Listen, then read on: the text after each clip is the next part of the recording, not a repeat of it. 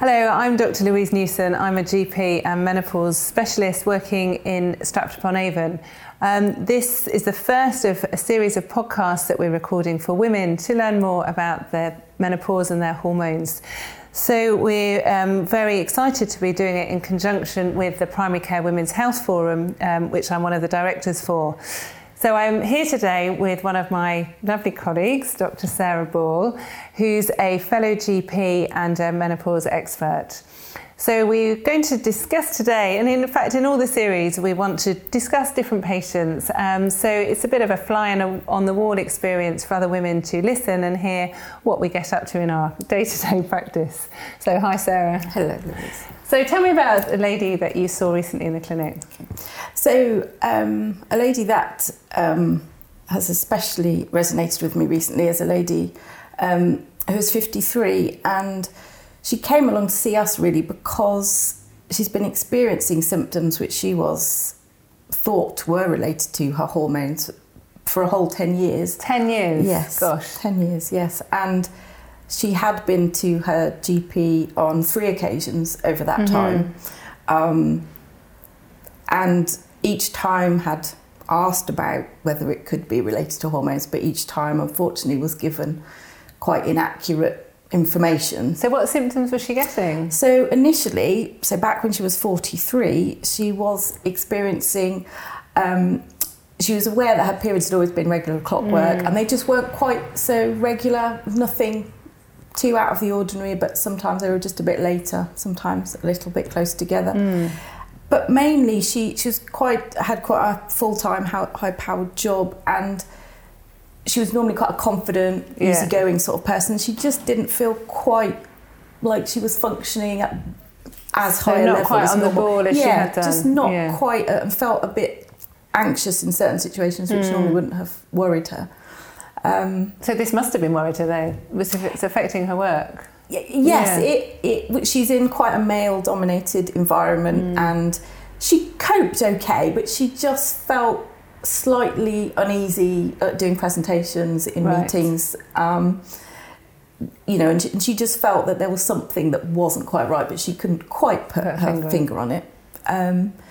But because she'd noticed the change in her periods, she did wonder if it could be the beginning of... So what information had she been given by her doctor at that time? So when she went to her GP at the time, she was simply told, you're too young, it can't possibly be anything to do with the menopause. And is that right? So people, they're not too young, are they? Not at She's all. 43. No.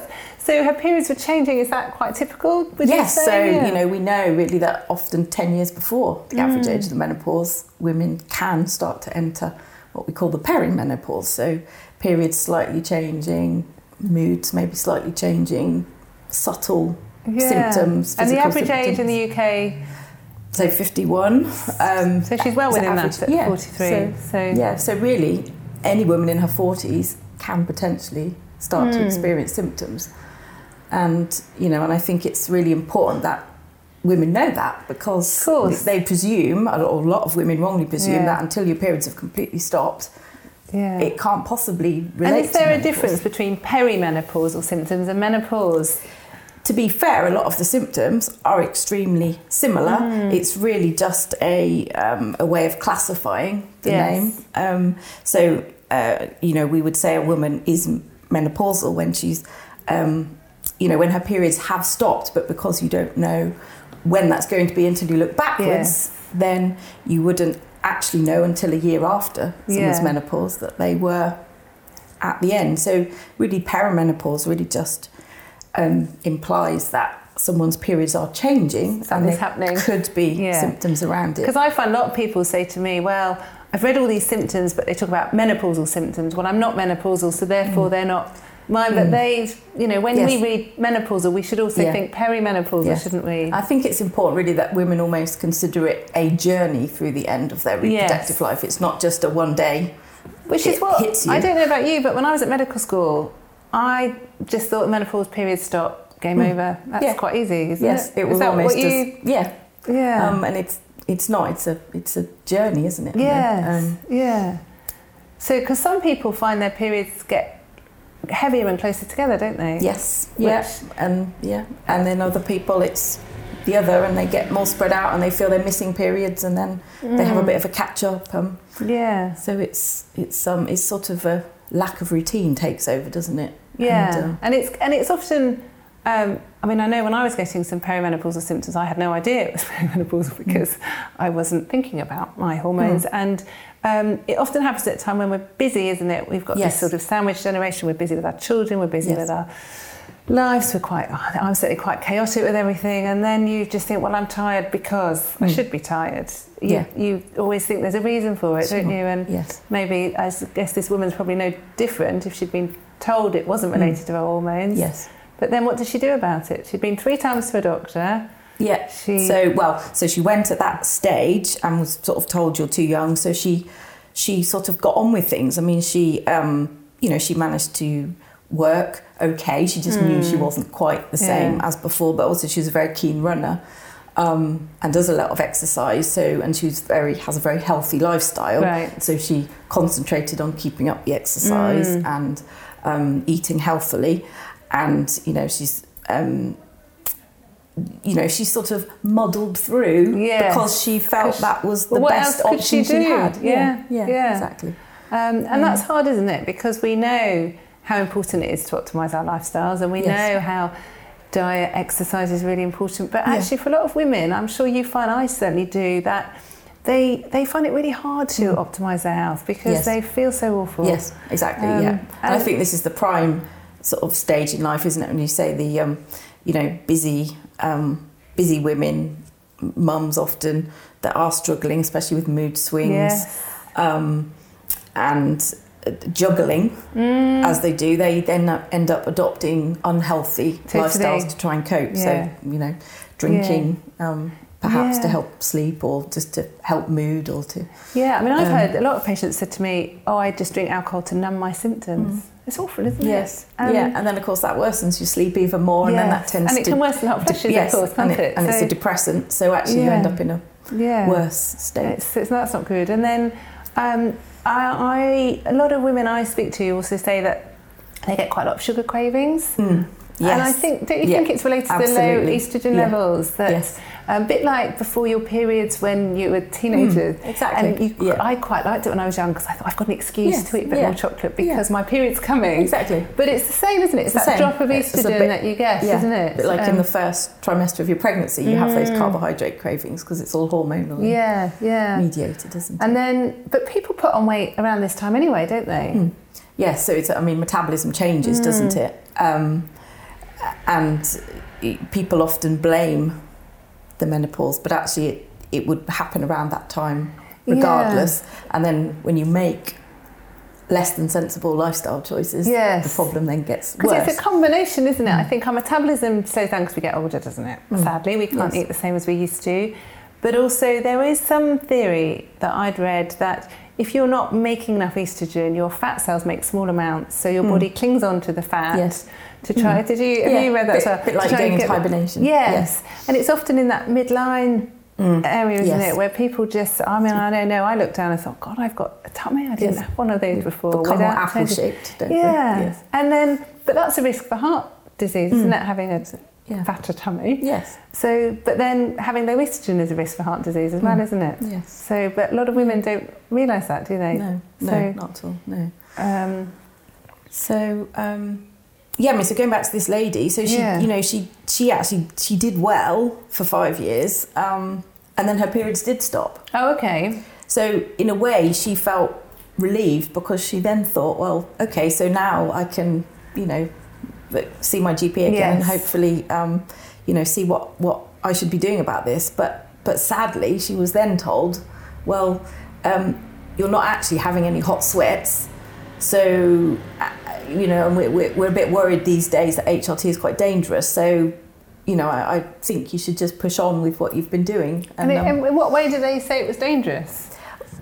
She didn't, really sort of, she was just put off, said it was going to breast cancer, as most people are worried about breast cancer. And people worry about blood clots and heart disease and that sort of thing as well. But mostly, sadly, it's just from media hype, which we're still living with the hangover of badly reported studies. So should we talk about that for a minute? Because I think it would be good, wouldn't it? Yes. So let's go back then. So, well, before we talk about that, so she appears to have just stopped. She's not officially menopausal yet then, is she? She's got to wait a whole year. Well, so this was 5 years ago her period stopped. So she had been, because that's confusing as well, isn't it? I see a lot of women that get told, come back and see me by their doctor when you've had that whole year. But nothing happens to us, does it, in that year? It's just a date in our diary, isn't it? Yes, exactly. So we don't need that date for anything, do we? It's just... So if we started HRT when we were perimenopausal, that's fine, isn't it? It would make far more sense. Yes. Yeah. So people worry about HRT. So I would say the number one worry is breast cancer. Would you say that? Yes, absolutely, yes. So should we go through who doesn't get a risk of breast cancer with HRT then? It's very much a case of trying to individualise a woman's risk and actually go through some of the basics with her about whether she would be at any increased risk to start with. Yes. So that is just involves us needing to know whether she's ever had any biopsies to her breast or had any previous worrying biopsy results, and also the family history is often the most important. Yeah. It's quite common to have someone in your family that's had breast cancer, purely because 1 in 8 women do get breast cancer. That's a lot, isn't it? 1 in 8 in the course of a lifetime. Most of us will know someone or at least one person that's had breast cancer. Yes. But also I think the important thing, 1 in 8 is a lot, of course, but 7 in 8 of us won't get it. And actually we often forget in life and in medical profession to remember the flip side of the coin. Yes. So breast cancer is not the most common condition in women, is it? No, it's not going to kill us the most, is it? No. So we're far more likely in this country, in this day and age, to die of dementia, then heart disease, and then some lung things. So we need to think about when we're looking at our health, it's looking at cardiovascular disease, like you say, dementia, anything that can help with that. Yes. Okay, and then the 1 in 8, most of those aren't in the family, are they? They're not a familial breast cancer, very few, are they? Very few, actually. So if I had an great auntie who was 82 who had breast cancer, that's not going to increase my risk, is it? No concern whatsoever. No. So that might be quite reassuring for people, mightn't it, to realise that it doesn't always run in families. No, and if there is what we call a first degree relative, so that's your parents, your brothers and sisters and your children. If there was a first degree relative that had breast cancer at a relatively young age, that will sometimes raise alarm bells to want us to look into it a bit more. Or sometimes if you've got more than one first degree relative with breast cancer or possibly ovarian cancer, that's also something that we might want to think about. And that's usually those people have had it when they're younger, isn't it? Yes. So if say this woman had a sister who'd been 40 and had breast cancer, once she'd got to 50, then her risk is the same as yours or mine, 1 in 8, isn't it? It's sort of, it might be slightly higher, but it's not as high as often people realise, is it? Yes. So, and I think the other important thing for ladies to realise is that, yes, there will be some people with a family history that means that they are at a slightly increased risk to the normal population risk. But even if they were to consider having HRT, that doesn't make their risk any higher. No. So they can still have HRT, can't they? Of course they can. Because there's a lot of women that are told they can't because of their family history. Yes. And it's knowing... And a lot of women don't realise other risk factors for breast cancer, do they? No, not at all, no. So often the ways they've tried to manage their menopause themselves by drinking more than 2 glasses of wine a night or becoming overweight is actually far more risky for your chances of breast cancer than taking HRT is. Yeah, because I read somewhere that obesity, as you know, is increasing worldwide, isn't it? But obesity is one of the leading causes of all types of cancer. Yes. Is it? I think, is it nearly or has overtaken smoking? Yes. Which is shocking, isn't it? Yeah. So breast cancer is no different, is it? Obesity is a big risk factor. So a lot of women, we've already said, put on weight during the perimenopause and menopause, and drink, and not exercising is a risk factor as well, isn't it? Yeah. Exactly. So those 3 we call modifiable life or risk factors, actually women who don't want to take HRT because they're worried about breast cancer risk are increasing their risk by not taking HRT, aren't they? Yeah. So that's quite important, isn't it, to make people understand, even if they don't want HRT, they've got to look at their lifestyle, which it's interesting, isn't it? Yes. So then going back to HRT. Yes. Everyone's scared about breast cancer. Yes. So not all types are associated with increased risk, are they? So if you're having your estrogen only, so if you have had a hysterectomy, then there is no risk. There may even be a slight decreased risk if you have estrogen only. Yeah, because the WHI study, this big scary study that was misinterpreted, actually didn't it? It showed there was a reduction in risk of breast cancer in women that took, that was the older style, wasn't it? The conjugated equine estrogen, horse's urine. Tablet form of estrogen, which I don't. Do you prescribe? I never prescribe it. No. But it's interesting because there might be something about that estrogen that reduces the risk. But other studies have shown there's no increased risk, have they? So women that have had a hysterectomy, their womb removed, are quite lucky, aren't they? Yes, exactly. So and that's any age, isn't it? They can. Any age, so that's good. That would probably reassure quite a few women. And then what if they're taking groups? combined HRT. So if you still have your womb, you've got to have your combined HRT. And then the important thing is for women is understanding that if you have the combination, there is no risk for 5 years of use. And that's with when you say combination, that's because they've got their womb, they need to protect the lining of the womb, don't they? Yes. So, and then certainly the first 5 years is with the micronized, the body identical progesterone, isn't it? So it's a long time, isn't it? 5 years, no risk. So you can see how you feel on HRT before worrying about breast cancer, can't you? Exactly. Yeah. And and usually that first 5 years, it does because you feel so much better in yourself, and you're able to make more sensible lifestyle choices that you then reverse your other risks somewhat. So I mean, I don't know. I often say to women when their lifestyle's better, actually your risk of breast cancer is lower. Yes, exactly. Exactly. So then after 5 years, they still argue it's probably not even significant, that increased risk, is it? No. You're talking about very small numbers. And certainly the WHI study was quite a skewed population, Very wasn't it? skewed, yes. Do you want to just mention? Yeah, so it was, I mean, the WHI, it's been so, it came out a year after I qualified as a GP. Oh, did it? Yeah, so having been initially very keen on pursuing hormonal... Because before then, we used to just prescribe HRT all the time, didn't we? And it was my first year as a GP. I remember we had a menopause clinic in the GP surgery, and we were giving it to everyone, and we was, it was actively very much trying to promote the fashion, it, really. of course. Yes, it will make you feel better now, but also it's going to help you going forward and reducing your risk of fractures and heart disease and things like that. And it was very and people much... came back very happy, didn't they? Yeah. They loved it. Yeah. And then within a year, suddenly this WHI hit. So, I mean, what the WHI set out to do was to look to see if what was suspected at the time was that actually HRT was helpful for improving your long-term health, was actually the case for all women, not just women around the time of the menopause. Yes, so the women weren't average menopausal women, were they? Like your lady? They were, they were American women. The average age of all the women in the study was 63. So those women often didn't have symptoms, did they? No. They didn't have the typical symptoms because they'd gone through the menopause, hadn't they? Yeah, so that they were all a long way through the menopause. Some had already been taking HRT before the trial actually started, and that wasn't taken into account at the time. And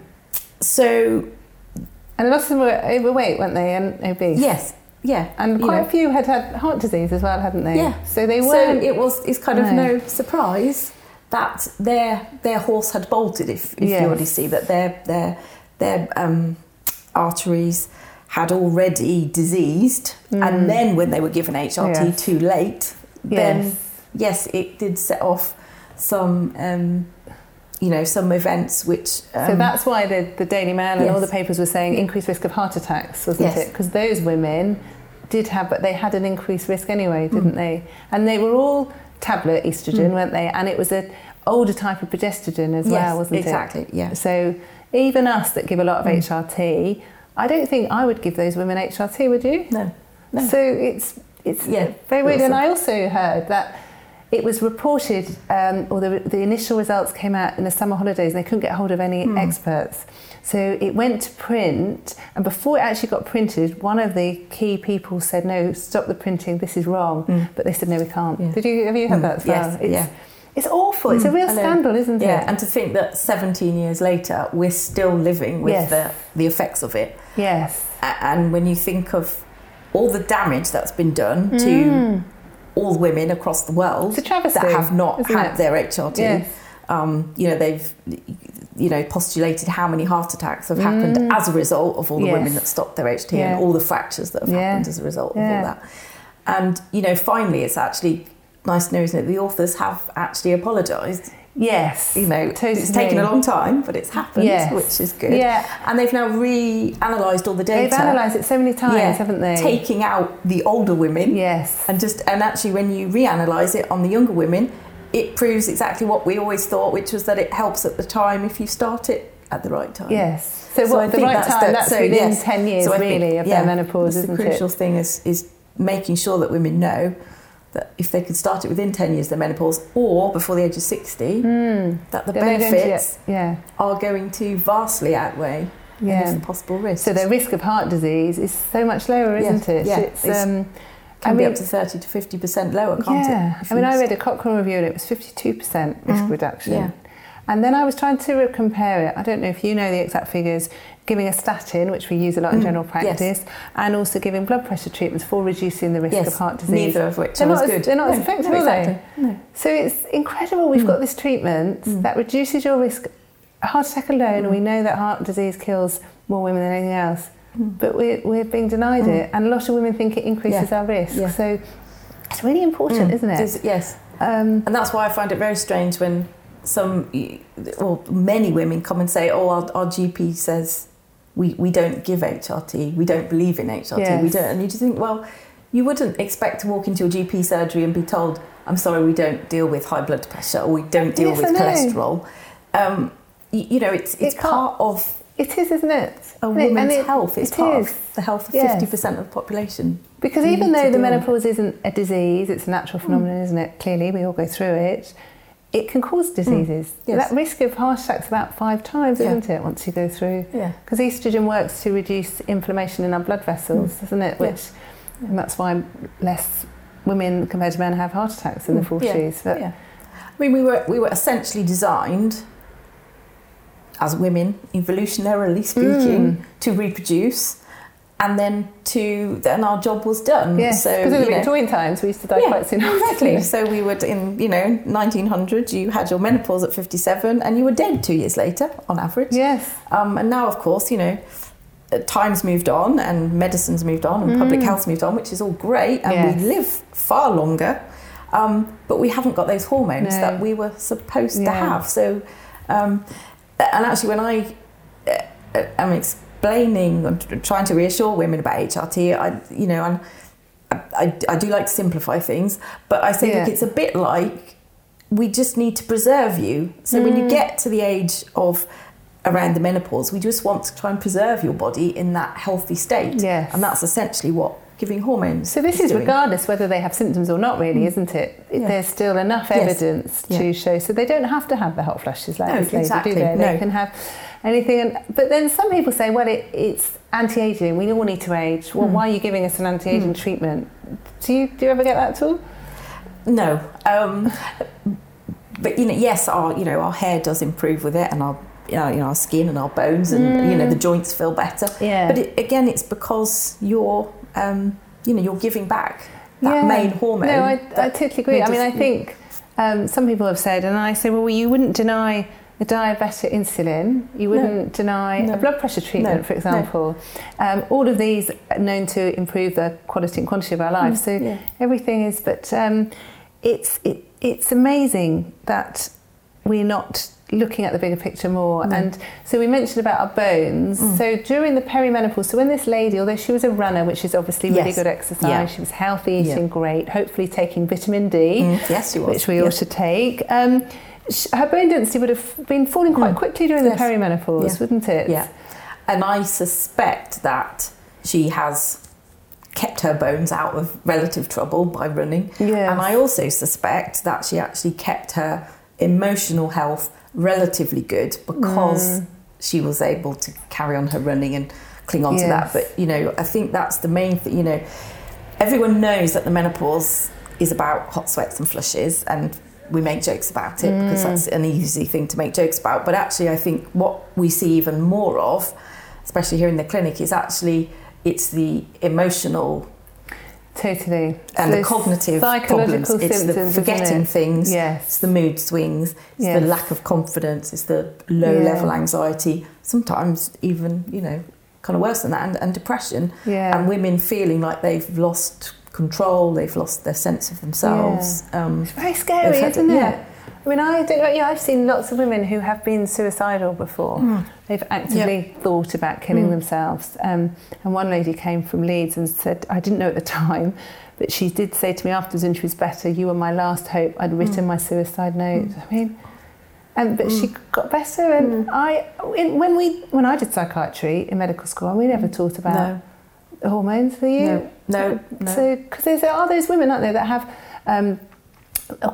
postnatal depression, soft baby, and then PMS, PMT, whatever you call it, premenstrual syndrome, and then they often get worse, don't they? Because they're very sensitive to hormones. Yes, sort of reproductive depression, but also they often, when you talk to those sorts of ladies, they have maybe tried the combined contraceptive pill during their life and they didn't get on with it. And again, it's because of that sensitivity to progesterone, which we all have. We've all got about the same levels, but we're all very different sensitivities to it. And but the combined pill is very different to HRT, isn't exactly. it? Yes. So it's often lumped together into one thing, but actually, you know, the combined pill is quite synthetic and higher doses, whereas HRT is one of a natural sort of occurring so product there's lots of in lower people doses. Who can't tolerate or couldn't tolerate the pill are fine with HRT when you get the right one for them, isn't it? Exactly. So, but you can see why a lot of people are misdiagnosed with depression, can't you? Yes, absolutely, and I'm sure you've seen, around 70% of women I see have been offered or given antidepressants for their low mood associated. Is yours similar? Yes, absolutely, yes, so many have. And a lot of the women, because usually, by definition of the fact they're in an emotional state where they are being offered antidepressants, that a lot of them don't have the confidence or the self-esteem to actually say to the GP, no, I don't want this, I really want the HRT, which I've been reading up about. It's quite scary. I mean, I don't know about you, but I get quite scared going to the doctor because I'm always looking at the clock thinking, oh, they're running a bit late. Oh, I don't want to hold the time. And then I go there and I forget what I'm going to say and I feel all dithery mess, which is ridiculous. And even when I realised finally that I had perimenopausal symptoms, I knew I couldn't see my GP because they're quite anti-HRT. So it must be quite hard for women to know how to get the right help, isn't it? Yes, extremely. And you know, in some surgeries there is a GP that is, you know, a bit more got an interest clued in menopause, clued up with the menopause. But you know, in many surgeries there just isn't somebody, and you can't always get to see the person you want to see anyway, can you? And it's very difficult for, you know, women are quite vulnerable at that time of life anyway, and they often can't navigate a complicated system to find the help they need. I mean, I often say to people, print off information from my website or get the nice guidance and actually when GPs are challenged, it often works, doesn't it? But it's hard. And also just getting women talking about it. You know, I find if I'm, you know, at a party or in the pub or on the football sidelines watching my son, that actually if you just start a conversation with some of the mums, it's amazing how they've all got symptoms and they all want to and actually no one's ever really talked to them about it, or they've never really understood it, and they all then I think it's like all they want is honest, true information. And I think lots of people are scared, aren't they? A lot of people say, oh, I thought I had dementia, or I thought I had a brain tumour because I got headaches, or people feel quite isolated, and actually they really benefit from knowing that actually they're virtually every other woman is going through the same thing at similar time. So just tell me about this lady again. So she's through the menopause, so she's postmenopausal, so she's getting symptoms. Yeah, so she's getting symptoms, and then she started to get sore in her vagina. And actually, you know, she's a very together lady, and actually at the first time she started to get quite tearful. And, you know, and talking about sex for a lot of women is not an easy thing to do. And actually, you know, so for the past 3 years, things were really dry in the vagina. It was really hurting, you know, to have penetration. They tried lubricants, it didn't really work. And, you know, although her husband was extremely supportive, she just found the whole thing very straining on their relationship, because that was a big part of their relationship. So that was the third time she went back to the GP, and she was examined, which was good, and it was advised that she had some Vagifem, which is a pessary, so it's local estrogen. So that's not HRT, is it? No, so it's not HRT, but it just puts estrogen in the vagina, which it can help, and it did help her a little, but she was only given 1 pack of it, which lasts a couple of months. But at no point was she advised that actually, if it works, it's something you're highly likely to need long term, or actually it didn't then start a further conversation about the menopause in general. Because so it wouldn't help all her other symptoms, would it? No, it was only going to help the vaginal problem she was having. So I just really felt for her, because, you know, at each of the 3 points in her journey, she'd done the right thing by going to get help, and at each time she'd been denied it. You know, and you know, so I've explained to her now about HRT in general, and said, look, the chances are that taking the HRT is going to help the vaginal symptoms as well as all your other symptoms, but not to be concerned if it doesn't, because actually about 1 in 4 women on HRT still need some local estrogen as well. Isn't it? And you know, a lot of women and doctors seem very concerned about, well, you can't have both, but it's not like that at all. So low, yes, the dose is tiny. If you put it in the vagina, it's a drop in the ocean. So there's really no problem using both. And vaginal dryness is one of those symptoms that often gets worse with time, isn't it? So exactly.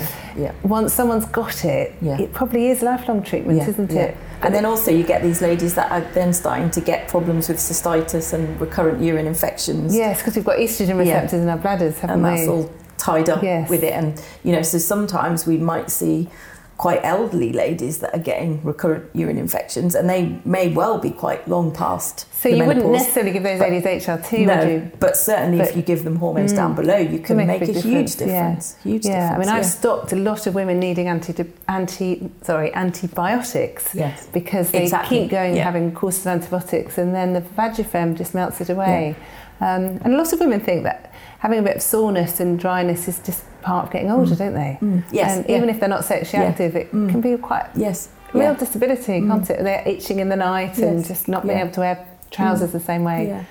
I guess I remember seeing a lady last year who, she was in her late 60s, I think, and her daughter had dragged her in to say that she was really struggling with the vagina. You know, even it wasn't just about having sex, which she hadn't been able to do with her husband for years and years and years, but she was uncomfortable just on a day-to-day basis and sitting down, and was getting a lot of urine infections and was itching all the time, and, you know, it was really affecting her quality of life. And so, you know, I examined her, and yes, she did have quite bad vaginal atrophic changes, and I gave her some Vagifem, and I saw her again after a couple of months, and she came in, I just had the biggest hug, and she had told everybody in the waiting room, apparently, how wonderful her sex life now was, and how she'd rediscovered it. And you know, she had just presumed all that time that this was normal, and she wasn't supposed to expect anything more out of life. Isn't it amazing? I saw a lady yesterday in my clinic, actually 62, and she'd had a hysterectomy because she had cervical cancer when she was 38, so a long time. And she only came to see me because her daughter had been to see me before. And I've been very gradual over the last 2 years, giving small amounts of estrogen, no risk of breast cancer, as you know, she's had a hysterectomy. And she told me she's got a new partner. He's 15 years younger than her, so that's good going. And she said she used to never think she'd be able to have sex at all. And she's just started to have penetrative sex. And she had a real cheeky grin yesterday. And we're very British, we don't talk about sex, do we? But it's really important. So this lady's on HRT. She's now. So she's given her the estrogen as a gel or patch? Or? So what we call body identical, Yes. HRT, which, we really believe at the moment is the gold standard. It's good evidence, isn't there? Absolutely. Established evidence. Yeah. It's not a fad, is it? No, absolutely not. No. So you've got the safety of the estrogen because it's going through the skin, so there is no risk of blood clots or stroke. Which is reassuring, which isn't is it? brilliant. And then you've got this micronized progestogen, which is it's a relatively, it's not a new concept for us, but in the public, it's a relatively new concept. But really, it just means it's naturally occurring. So it comes from yam plants. So no horses. No horses involved. And it's essentially like sort of ground up progestogen, so that it gets into our body in a slightly different way and is a lot better tolerated. So it has less side effects. Yeah, it has less side effects. So there aren't any contraceptive pills with that in, are there? No, there isn't. No. And there's evidence to suggest that it's safer in terms of our breast. Yes. So that's the one to go for, really. Yeah. So it's there'd be very few reasons to not go for that combination. Yeah. So she's gone away with that. And I also gave her some Vagifem to help with her vagina, because it might be that the HRT is going to help her in that respect, but it's going to take about 3 months. Quite extreme with her symptoms. Yeah, for most symptoms. Yeah. Hot sweats do tend to go away very quickly with HRT, and they're a useful barometer. But actually, a lot of the other symptoms of the menopause, the more subtle symptoms, the mood symptoms, the joint pains, the vaginal symptoms, so usually 3 months, and then things should all be starting to She'd had fall into symptoms for place. so long. Yeah. But people still get better quickly, don't they? It's quite incredible. Yeah, that's why it's such a rewarding job. Yes. Yeah. So, well, that's been brilliant. Thank you very much. I think we've covered quite a lot, haven't we, in a short space of time? But I hope it's probably brought out lots of questions, but I hope it's reassuring and can just help people think a bit more about their own hormones, really. Yeah.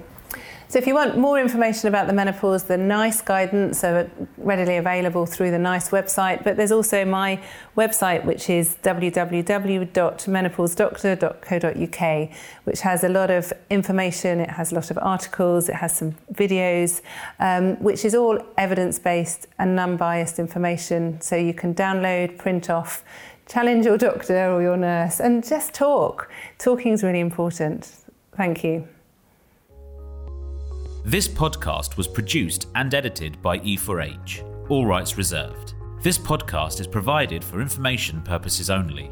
Please consult your healthcare provider regarding any medical conditions you may be concerned about. Podcast guests' views and opinions are their own.